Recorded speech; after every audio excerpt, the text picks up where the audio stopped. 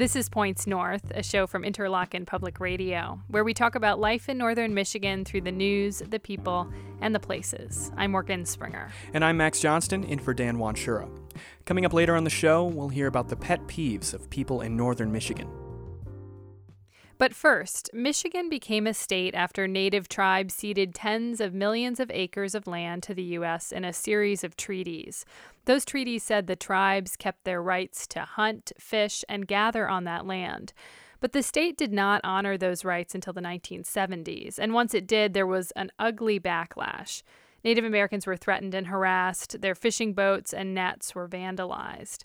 Things have calmed down since then, but racism and harassment still keep some tribal citizens from practicing their treaty rights. IPR's Kayla Fond has the story. For April in the western Upper Peninsula, it's a pretty warm day. The Little Carp River, surging with snowmelt, winds through a forest of hemlock trees. Robert Rajasic is scrambling up and down riverbanks, expertly carrying a spear in his right hand. He's hoping to use it on some rainbow trout. He's looking for a flash of movement in the water. He's also listening. The fish have a distinctive sound.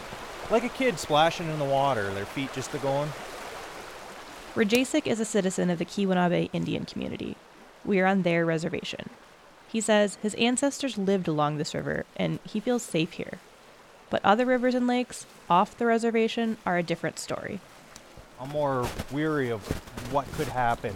Who could possibly be offended by me being there to harvest fish.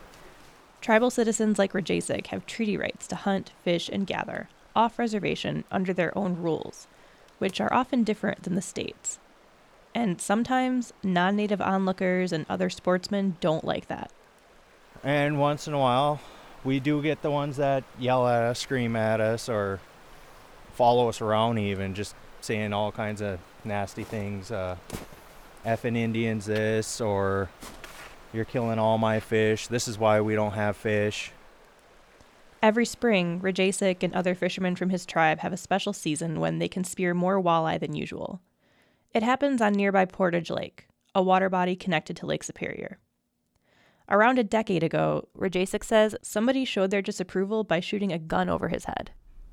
And pretty much the whole town just went nuts. People were driving down to the docks and they're yelling all kinds of things. Tribal officials attended a meeting with local sportsmen to educate them about treaty rights and the tribe's conservation and fish stocking programs. But Rajasic says every spring there are still a few hecklers yelling and shining spotlights. This is not unique to the UP. Citizens from 6 tribes around the state shared their stories of harassment with Interlochen Public Radio, most occurring within the last 5 years. They're called names, spit at, people call the DNR on them. Sometimes they just get looks or questions. Doug Craven directs the Natural Resources Department at the Little Traverse Bay Bands of Odawa Indians near Petoskey. He says some in his tribe feel so uneasy that they'll follow state regulations instead of tribal ones. And so then they'll elect just to hunt during the state deer season, or they'll elect to just go out and fish with different methods, perhaps maybe not spearing, but they'll just do hook and line. He says constantly having to explain yourself can be exhausting. At a certain point, people, just want to go out and fish or just want to go out and hunt. Even Craven's 12-year-old son has been approached while fishing. To have a non-tribal adult come down and say that's very intimidating. That's scary to have that type of thing. One of the common things we always hear is the tribal people, they take and they reap all of these resources, and they're ruining the fishing economy or the hunting populations. That's Dylan Jennings, Public Information Officer for the Great Lakes Indian Fish and Wildlife Commission. He says protecting fish and game populations is a priority for tribes. They establish tax or total allowable catches on each water body, and the tribes really work hard to stay within their quotas, and they have. A lot of times, a tribal citizen can take more deer or fish than a state hunter or fisherman, but then it'll be shared with their whole community. Jennings says he might get 10 deer in one season, and most of it doesn't end up in his own freezer. That meat goes to funerals, naming ceremonies, other types of ceremonies, and it's also distributed to elders, and our elder center feeds our community elders every day just about, and our elders just love deer meat, just love fish, just love all those things that, are part of our way of life. Jennings thinks those still upset about treaty rights don't realize what was lost in order to keep them. That's a really important part of history to remember all of the sacrifices and things that the tribes up in these areas have given up for those abilities to harvest. Tribal communities want their kids to carry on these traditions that are so essential to their culture.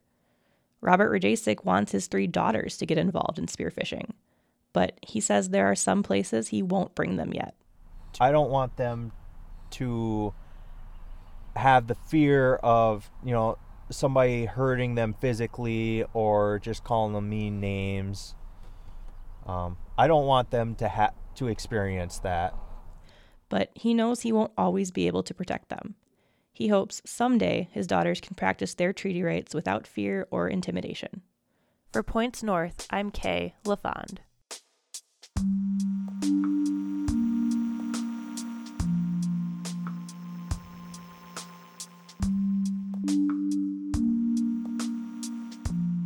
This is Points North. I'm Max Johnston.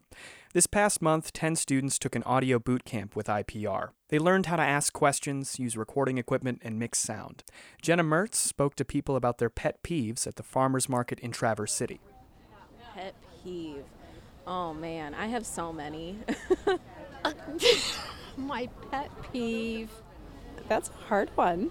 Oh man, there's so many. You're just coming in hard here.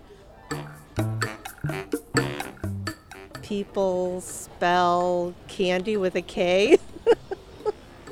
People not being real with themselves and others, just not being genuine. My biggest one would probably be when people use things and don't put them back away. Because candy is spelled with a C.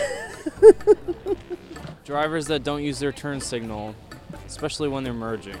People that don't spay and neuter their dogs. When people try to deceive, aren't honest, and try to use people's kindness against them.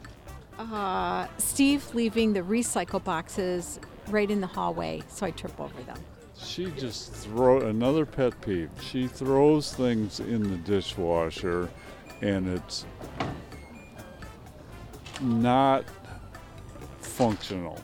I guess people that don't pull their own weight. Tags sticking out and forks on plates, like that scrapey noise. When I put something in the dishwasher, everything has a place so that we can pack it up so you don't just waste water. My dishes. I rearrange her dishes and she gets peeved about that. My pet peeve is I don't like stickers on fruit. Interviewers asking me questions. It just gets me going,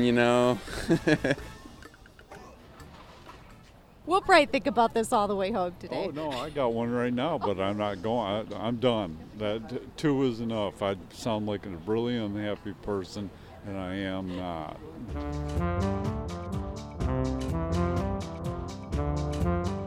That story was produced by Jenna Mertz. She teaches writing at Iowa State University. And that's a wrap on Points North this week. I'm Max Johnston. And I'm Morgan Springer. Tune into Points North Fridays here on IPR News Radio.